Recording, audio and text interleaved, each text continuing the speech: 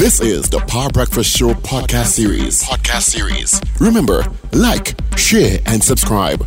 Power 102 Digital. Up to date and credible. Power 102 Digital. Yeah, yeah, yeah. Yeah. Yeah. Ooh. I say that every time I buy some doubles. I do indeed. Band my belly. 16 after 7 o'clock. Thank you so much to the amazing folks out at Bermuda's.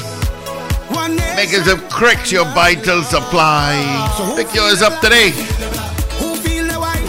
Put one in the office. Put one in your bag. I had one in my backpack yesterday, and that was my lunch. Amen to that. Keep it in the car, in the maxi, the truck. Your delivery man do have time sometimes. It's a good snack. Alright? So thank you so much to the wonderful folks out at Bermuda's, the makers of Cricks, your vital supplies. Alright, of course, the guys are back, and of course we'll give you the results of our morning poll. Before we get into our guest, we have Mr. Seren Richards. He's already online. Let's get the results of the poll, gentlemen. So our poll this morning was, do you agree with the full resumption of physical school in Trinidad and Tobago on April 19th? We had 20 people voting on the poll this morning in the allotted time. 19 of you said yes. 1 of you said no. So the vast majority said yes, they do agree with the resumption of physical school on April 19th across Trinidad and Tobago. Of course, you can continue to vote on this poll throughout the day, throughout programming, and we give you the final results tomorrow. Well, not tomorrow morning, on Thursday morning, because tomorrow is a holiday. First one for the year. All right, so let's introduce our guest this morning. We have Mr. Seren Richards. Good morning to you, Seren. How you doing? Yeah, good morning to you and good morning to your listeners, viewers. All right, of course. Once again, welcome to the Power Breakfast Show. You're seeing the man who has the best face for radio, Paul Richards. Also, the best face for radio again, Richard Raghubar Singh. Yeah, morning, Seren. How are you going? Everything's all right? I'm okay. Paul, how are you going? I'm good. Good to see you. I know you also would have had your memories of Blacks. Care to chime in? Yeah, that's so tragic. We just losing our icons, you know. And I think over the last few years, we lost quite a few icons. We lost Blacks, and a number of them. So it's always something to reflect on, you know, the kind of the joy they spread and how they make you feel over the years. Yeah, I know. Blacks will certainly be missed. I can tell you that. Juice Man must be in a mess because he was very close to singing Sandra also. So that's and correct. He's the musical director of All Stars. So I know he must be just inconsolable at this time, having lost two of his close friends. And I know also Blacks connected with the younger folks and the older folks. So it really, you'll be missed in a more widespread way.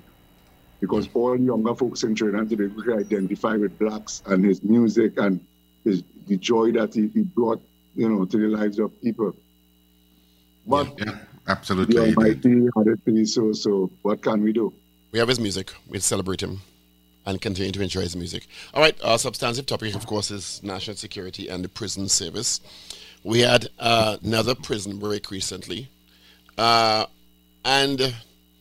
I know when the past minister, or the previous minister, I should say, of national security, when it was Stuart Young, there were quite a number of promises and assurances given to the members of the Prison Officers Association with you as the president, including also the issue of the safety of prison officers. Let's start with the issue of the prison break. Were you surprised? Well, I mean, to start with, Paul, wherever there is a prison, there will be prison breaks. And I just want persons to know that. I want the people to know that once you have prison establishment, you will have prison breaks. You know, I can counter that. I know of prisons around the world where there are no prison breaks. Yeah, so I can easily counter that. At some point in time, Paul. There are some prisons around the world where there have never been prison breaks. Yes, Paul, and there will be exceptions to the rules. But in a general sense, where there are prisons, there will be prison breaks, attempts at prison breaks and so on. But in our circumstance, I believe a lot could have been avoided had we implement all the things that we needed to implement, or had we updated infrastructure and do all the things that are necessary to prevent or to heighten security and to prevent. We really need to update our prisons. And I say update in all sense of the word update, not just the physical infrastructure, but also employ technology to assist with the maintenance of security. I know a number of initiatives that have been taken over the years, few and far between, but in a general sense, these things happen way too slow. Yeah. It happened way too slow. We would have been complaining and begging over the years. Why, when Ian Allen airs on TV or on online or whatever, every break-in of a house or of a shop or a jewelry store or any business establishment is always followed by CCTV that's showing exactly what happened.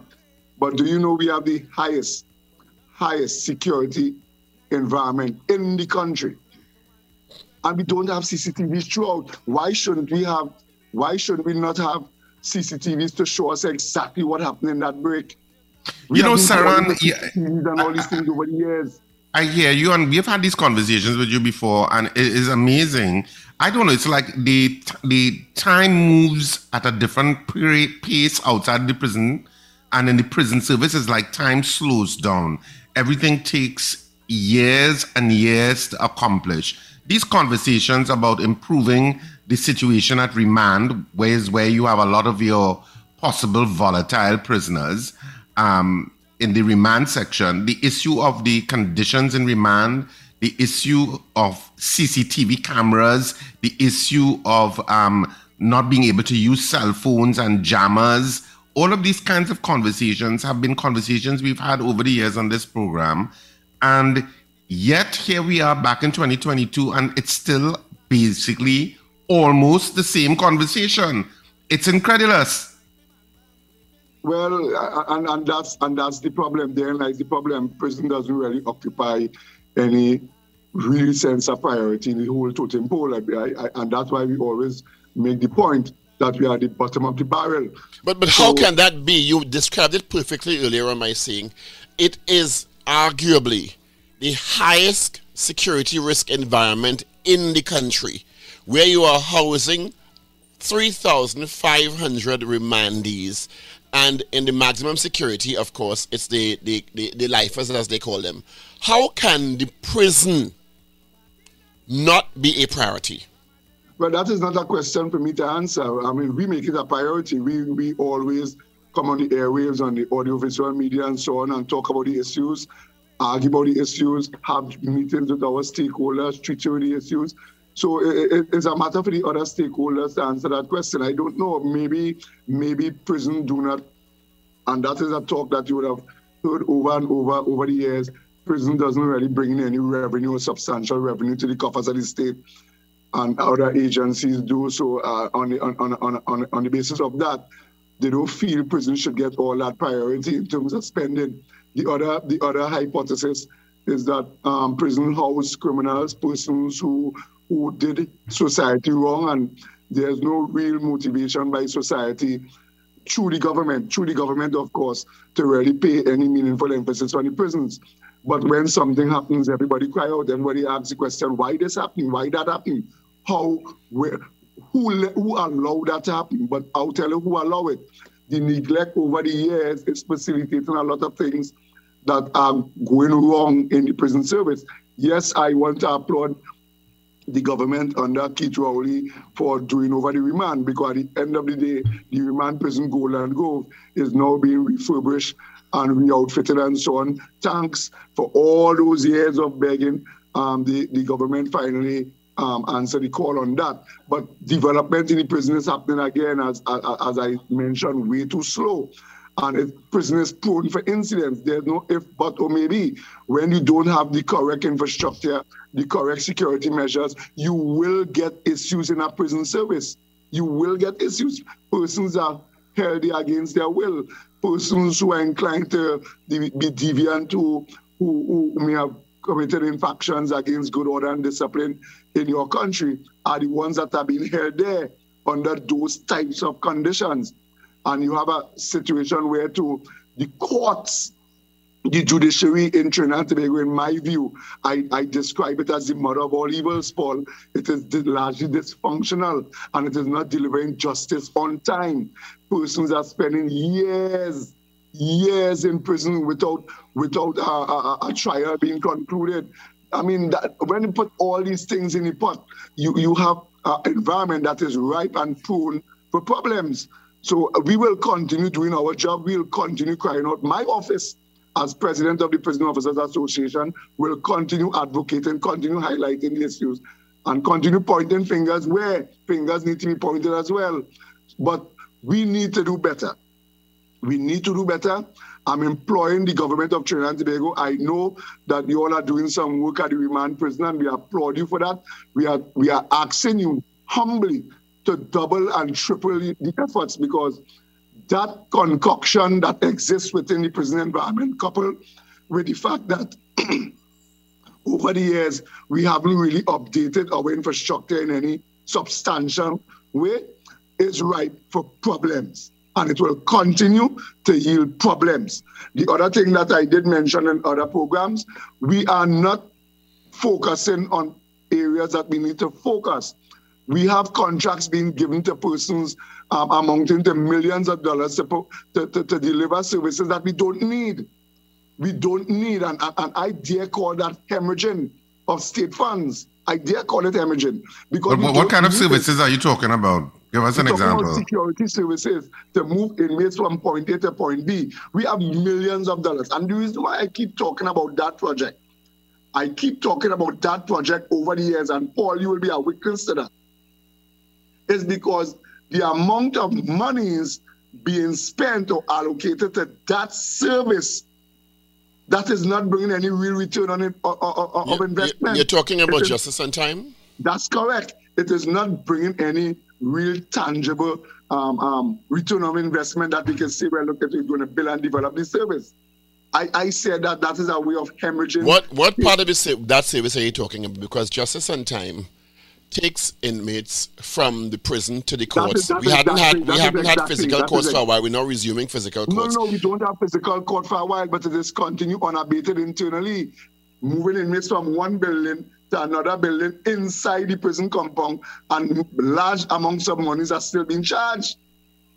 So, I wanted confirmation on this because I've heard this story before, and added to that, I understand there's a building that has been under construction for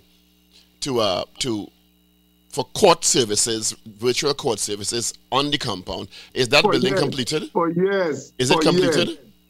It is not completed. It started under the last administration, continues under this administration, is yet to be completed.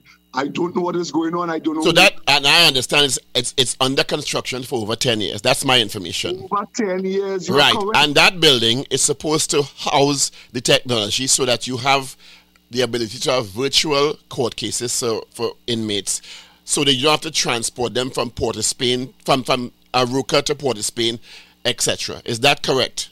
That's correct. And that building is under construction for 10 years. But you just made an interesting point. Why do you, if you have prison officers manning Golden Grove, why do you need justice and time to move inmates from building A to building C? Because we have over 100 drivers sitting down in a garage doing nothing. Prison service drivers getting paid, doing nothing, because the government of Trinidad and Tobago isn't buying vehicles for them to drive. Over 10 years, we haven't updated our prison fleet.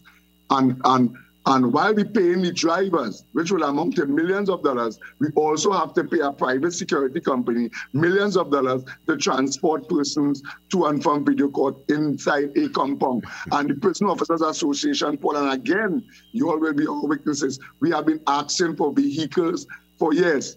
We do not have enough vehicles. We hired drivers just recently. So our driver fleet, I am a prison supervisor at Golden Grove, and I have drivers that I cannot use because there's no vehicles. So you have no vehicles that are operational inside the prison? Extremely few.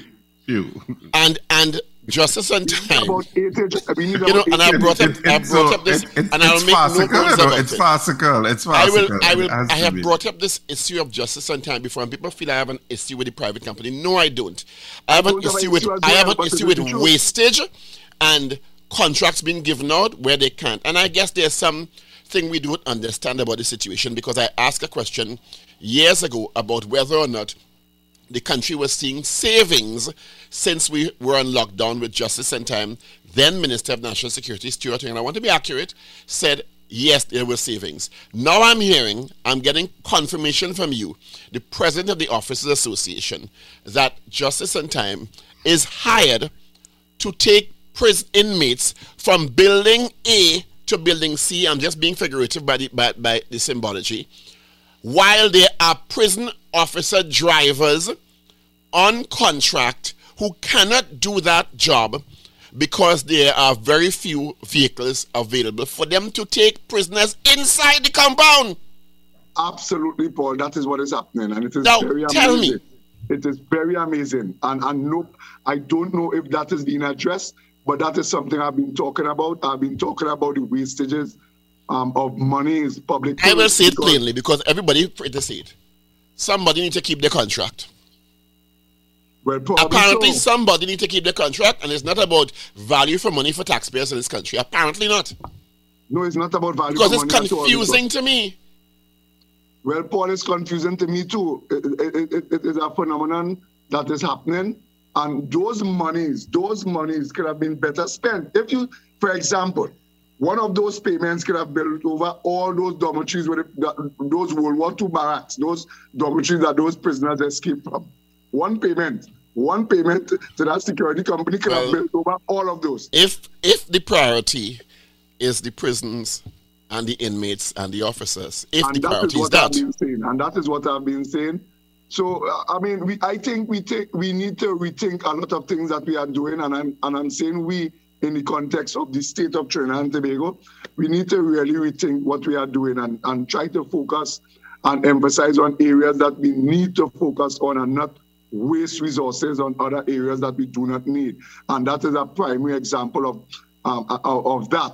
But even going forward, a lot of implementations that have been promised over the years are yet to be implemented. It is really frustrating, Paul, to really sit and be in this type of forum over and over, year after year, month after month, year after year, talking about these same things.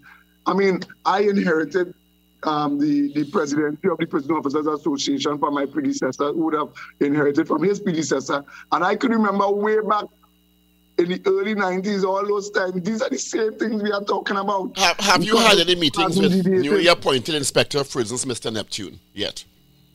No, I haven't met him. But he installed months ago. No, I haven't met him, Paul. Right? But it's astounding that the Inspector of Prisons, whose job is to be an independent arbiter of how the prison is run, I'm paraphrasing here, to make sure that the state has a mechanism by which it can investigate how the prisons are being run, how the officers are doing, how the inmates are doing, the conditions in the prison, the security levels in the prison.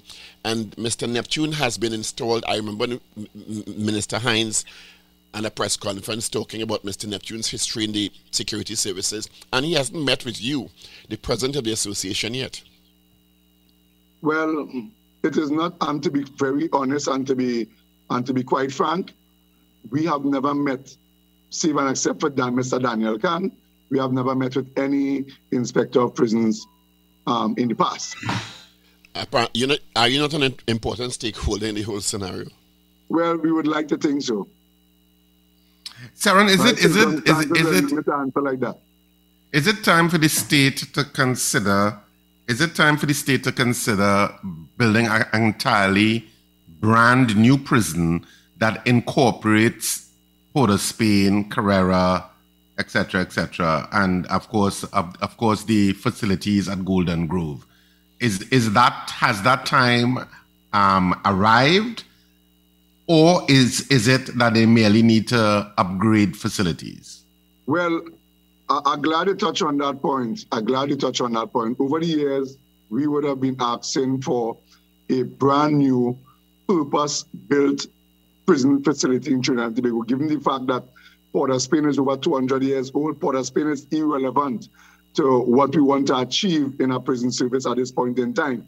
Because remember, Port of Spain prison was built at a time when the state was retributive, and prison was built for retribution, not rehabilitation, reintegration. So there's need for a brand new purpose-built remand facility. And what you're talking about, it cannot be one facility, because you have remanded inmates who have different type of needs to convicted inmates, right? Who we would like to have programs, rehabilitation, reintegration, parole. But isn't that what Golden Grove is for? Well, I mean, maximum security. Right. Remember, maximum security prison was built and designed as a convicted prison, not a remand prison. Now we're maximum security prison because of the explosion of inmates in our remand yards. It is now being used primarily as a maximum security prison, but that is really a convicted prison. What we need in Trinidad and Tobago, and we asked for that several times, as a matter of fact, there was a project under UDCOT for that realization to take place. That's opposite Golden Grove compound. A new brand purpose-built remand facility where that prison will be built for purpose, so that you can separate and have proper classification of inmates. You can have programs running for those remandees, because largely in our system, remandees are not really exposed to programs. The convicted are exposed, and here is the quagmire. 3/4 of the remand will never see the convicted section.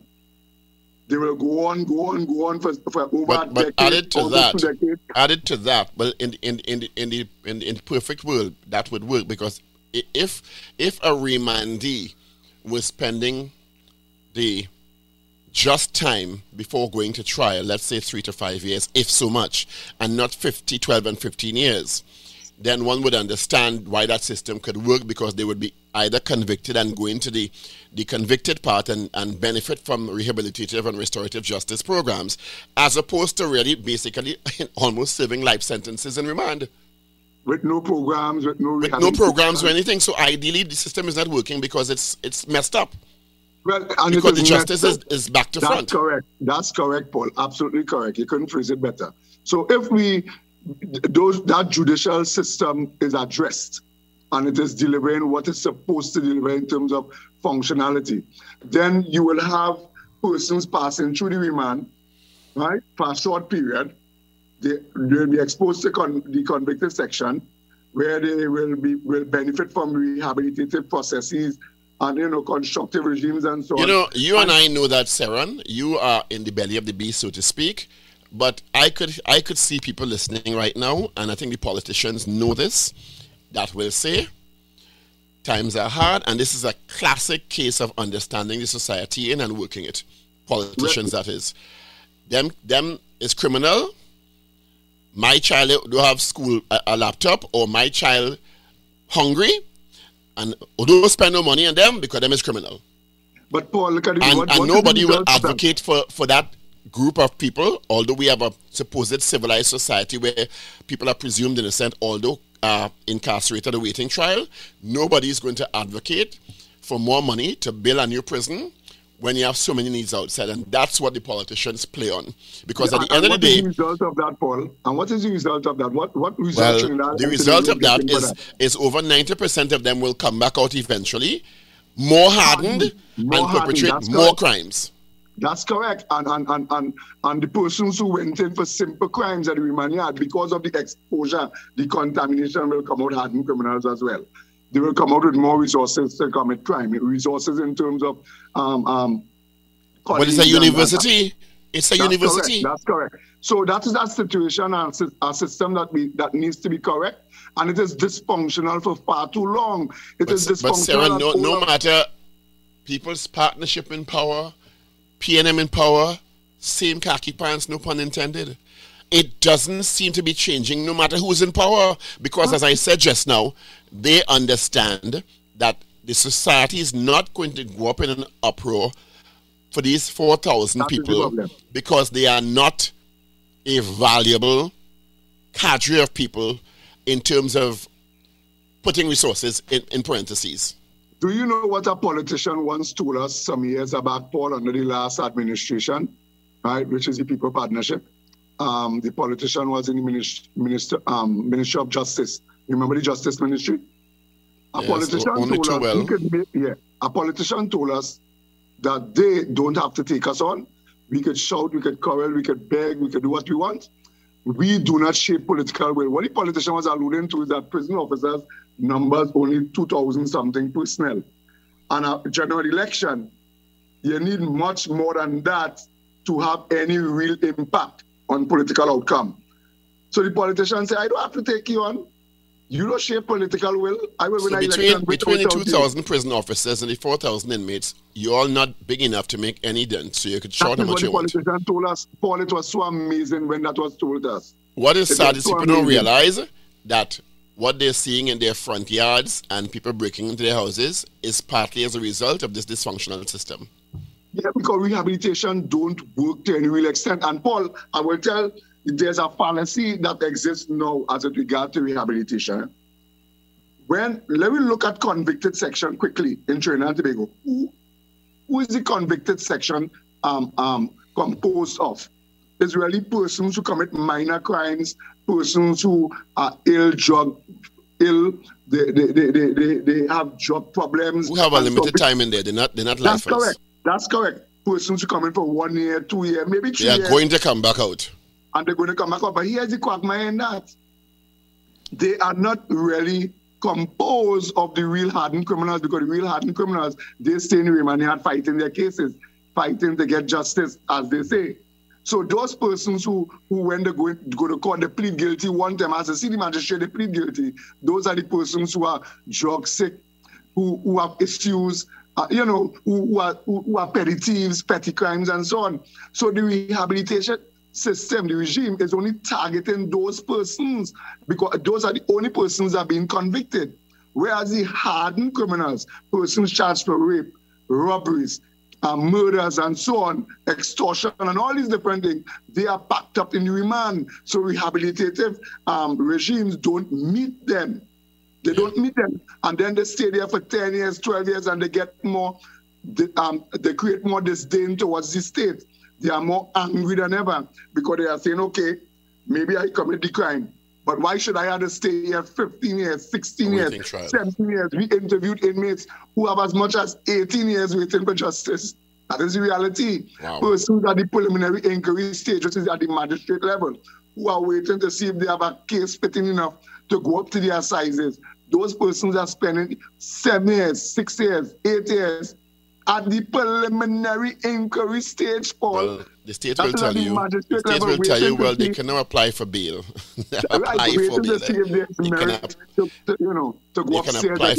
You mentioned something, trying to be fair in the interview.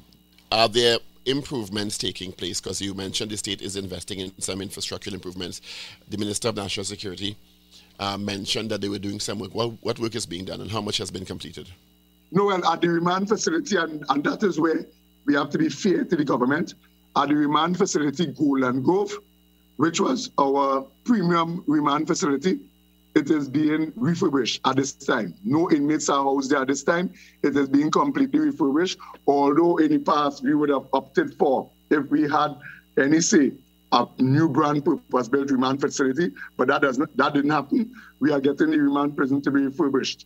I think work are due to be completed within the next 2 to 3 months because they are moving at a pace. I must admit they are moving at a pace. And soon we should be able to have remandees again housed in that facility. What does that work entail? Is it toilet facilities? Is it better cells, etc.? It will have toilet and face basins and so on in their cell, which is a more habitable arrangement for inmates. Barring the fact that they would have been living in an extremely inhumane surroundings for some time. So that is some light inside the darkness. But what I'm saying, and I'll continue to say, these things are taking too long to be materialized. But why should a problem about 15 years? Yeah, you mentioned CCTV cameras earlier on, Sharon, and the lack of enough CCTV cameras. I'm shocked that 5 inmates could plan an escape, raise up some, galvanize in some portion. Where's the video footage? Get out two perimeter fences, if I remember correctly from my tour. 2 sets of perimeter fences, and get outside without some kind of alarm being raised. Why is that such an easy feat to pull off? Well, given the shortages of officers can't be all about at the same time. Given the lack of those technological resources that we're always talking about.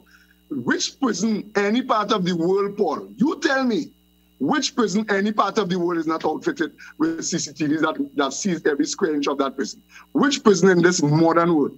The reality is a shop, a barber shop, a grocery have more security, CCTV security than the prison. And that is a higher security environment. And I want to say... Now, I want to ask a question, but I don't want to compromise the security because it will be irresponsible. What sort of deficit... Well, I can't ask you how much cameras they have because that would be a security breach, right? So, how many more cameras do you think they need? Throughout the prison, Paul, we could only see less than 10%. Less than 10% of what is happening in the prison in the current situation. We need almost 100% consistent with best practice. I visited prisons in Miami, even Jamaica, who happens, and we describe Jamaica as an impoverished state. They were not blessed with the type of resources that we have over the years. But the reality is we visited Jamaica, and Jamaica's parole properly implemented. They have electronic monitoring and all these things that we like to talk about over the years. Jamaica has better security systems at their prison. We were alarmed, Paul. We were virtually alarmed and jealous. You are saying less than 10% of the facility is surveilled by CCTV camera. That's shocking. I'm talking about the entire prison service. I'm not talking about a facility. I'm talking about the entire prison service. Right? That cannot be a sufficient and adequate situation in a prison. That could never be. Because the public should be the beneficiaries of seeing CCTVs as to how security was compromised. While Justice and Time continues to get the money to transport inmates inside, I have to train them. I want to before we end, I want to talk about how officers are feeling about their own safety. We've had a spate, fortunately none in the past couple of months or weeks, of officers being killed. That horrible, horrible video of that officer who was killed with his child in hand in South Trinidad. And if the threats continue on, and if there have been moves to, well, I know something is coming in the pipeline to make officers feel safer, which I can't speak about, which I'm sure you know is coming legislatively. But even that legislation, Paul, I believe it should have been, given. I know there are other priorities in Trinidad and Tobago, but I believe that legislation should have been in Parliament already and passed. We believe that I cannot speak. I cannot go into a lot of details, but it is on the agenda for soon. Okay, I'm happy to hear that's that. For obvious reasons, that's all I can say. It's on the docket for soon. But the minister told me that as well, but right. I still feel it. But I can't go into details for obvious reasons, right? But in terms of officers, do the threats continue? Of course, once they're in that prison environment, that is commonplace for threats. The prison environment is commonplace for threats and the carrying out of threats. It has become culture in Trinidad and Tobago, unfortunately, because we did not put a stopgap measure in the earliest time.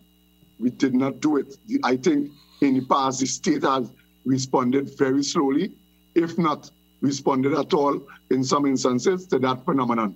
So we hope that the state ups its ante in terms of treating with threats to prison officers and the eventual carrying out of those threats to prison officers and their families.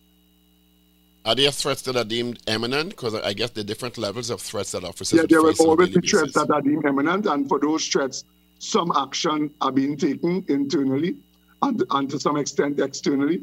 But as a general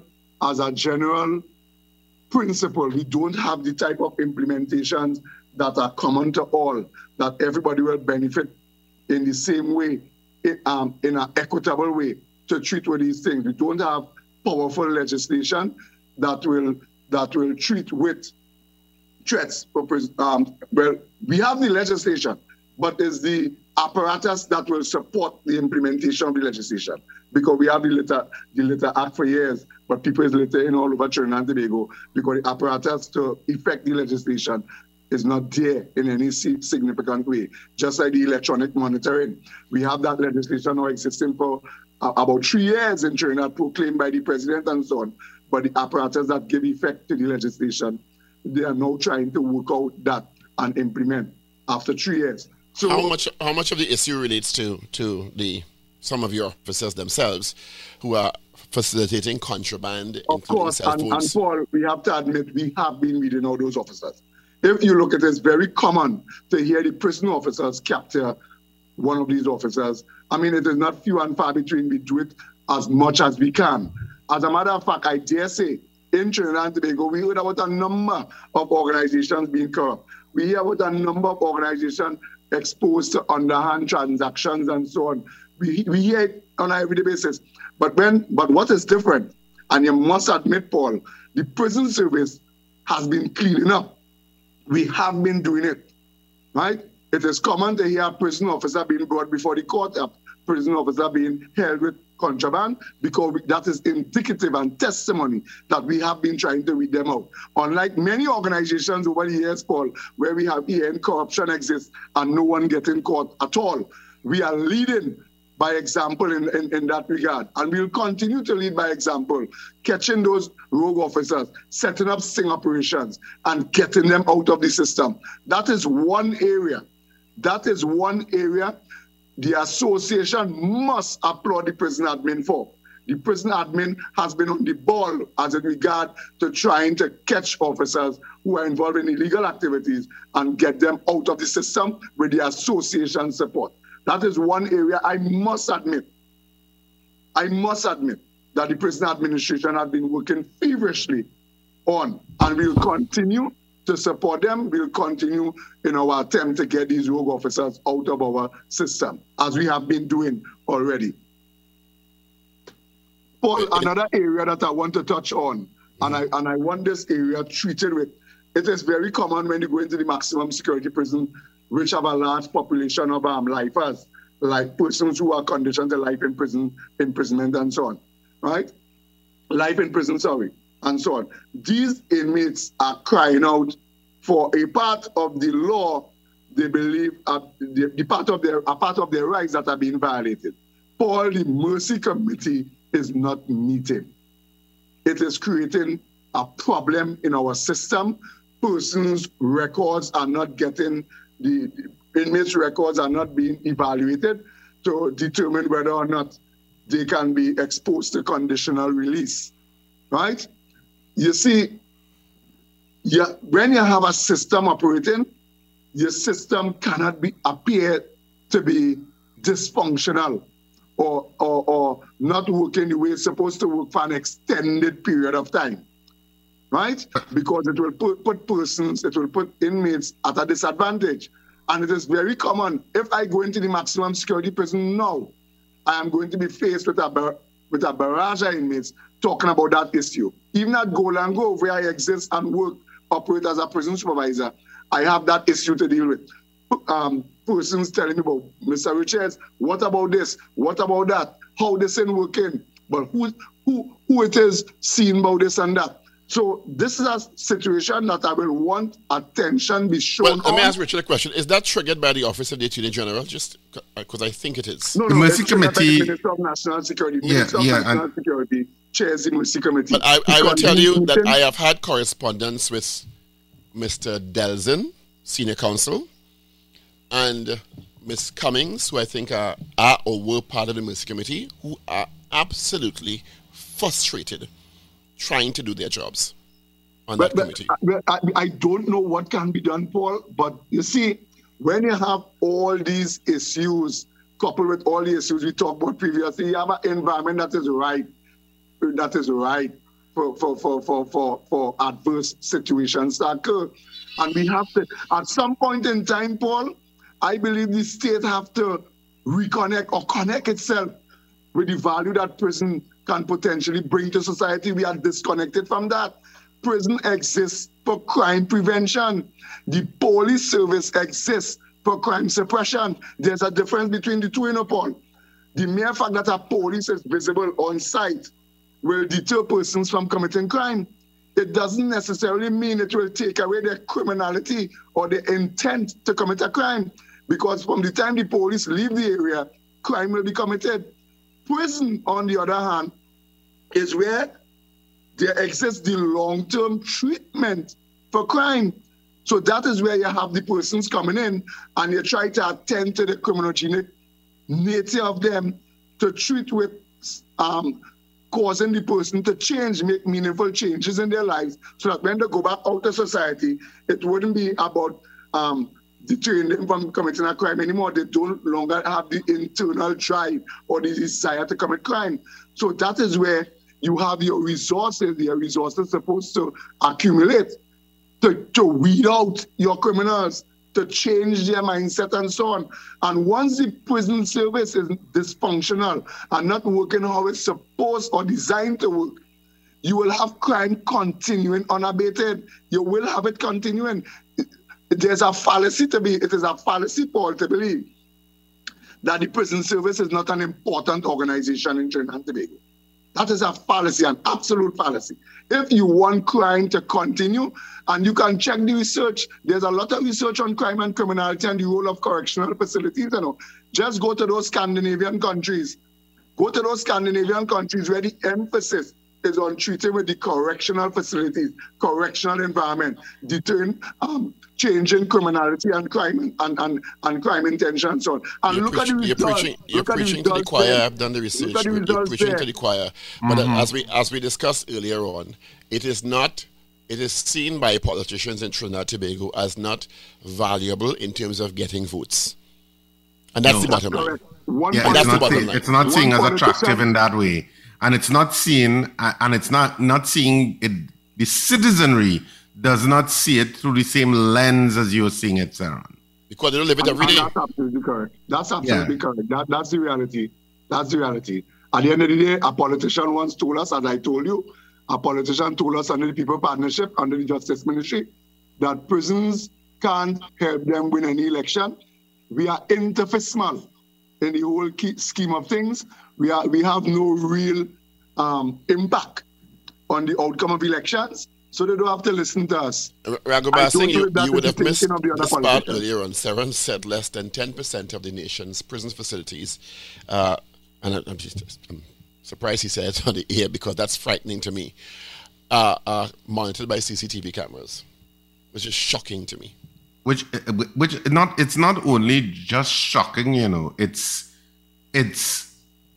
unacceptable, crazy, because the price of CCTV camera systems is not a formidable amount of money that you have to spend to equip prisons with that. Yes, but you have to remember that they have to pay money to the transport inside the prison, which seems to be one of the priorities. Yeah, because and I always wonder about that. I mean, I don't go to the prisons as much anymore, but when I used to always be concerned that where the CCTV cameras, because it seems such an obvious thing for a prison system to have CCTV cameras in not even 2022, since the 1990s. You would think that that's one place where you would have CCTV cameras because it's such a high security environment. For example, and I just want to say this quickly, for example, when you complain about trafficking within the prison service, if you have CCTVs all over and every square inch of the prison is being monitored, that in itself will lead to crime inside the prison environment as well, because it will increase the likelihood of a person being caught committing crimes within the prison wall. It is a useful deterrence. It is a serious deterrence, right? So, but not everybody see it that way, unfortunately. It's just an obvious. It's so obvious to the infrastructure of a prison. It's incredible. It's incredulous that it doesn't exist. And that as you were saying, less than 10%. That's incredulous. That is just a microcosmic explanation of how this prison system is valued and how it's seen. Let me tell you what's tragic about just a perfect example of it.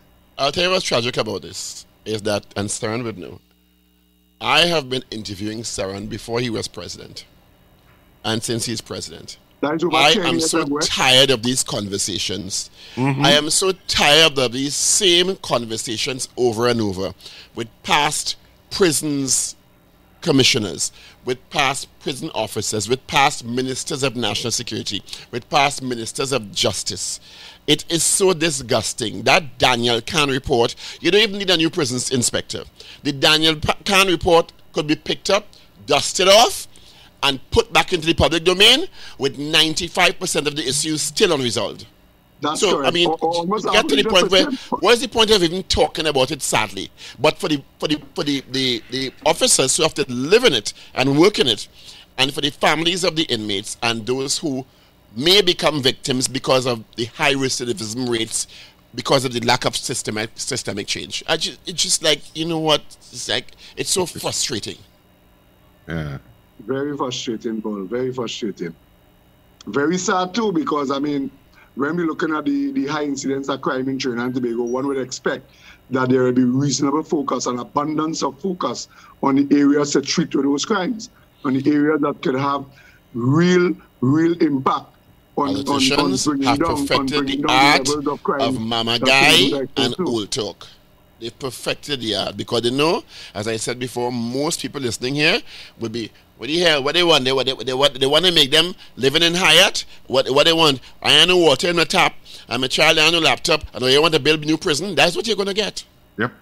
But what's the aftermath of it? And I don't think... Because they don't make the connection between the poor conditions and the increase in crime. They don't make that connection. They don't make the connection. Saran is 802. Thank you so much. Be safe. Right. Unbelievable, this interview. Unbelievable. Thank you, Paul. We will have it again in 6 months. And you'll see the same thing. We will have the same conversation in 6 months. We will just pull it up and lay it, sleep a little late and play back the interview. And you don't have to come out again and we just play back the interview. Okay, Paul. We might have a different minister of national security because it seems to be rotating a revolving door. You never know. But if it's the same minister, I say you know something we don't, Paul. If it's the same minister, there are 3 already in 6 years. Where's your point? I have empirical evidence to support my claim, you know. If it is the same one, we will pull it up. We had Edmund Dillon, we had Stuart Young, and now we have Fitzgerald. If it's the same one, we'll just pull it up and play it back. Because that's the only thing need to change. Okay, Paul. Have a great day, be safe. Saran, thank you so much for being on the Power Breakfast Show this morning. No problem. The pleasure is mine. All the best to you. Take care. Yeah. Yeah, we'll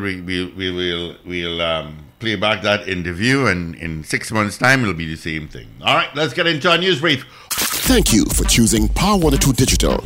Listen every weekday for our live show starting at 6 a.m. Remember, like, share, and subscribe. Power 102 Digital.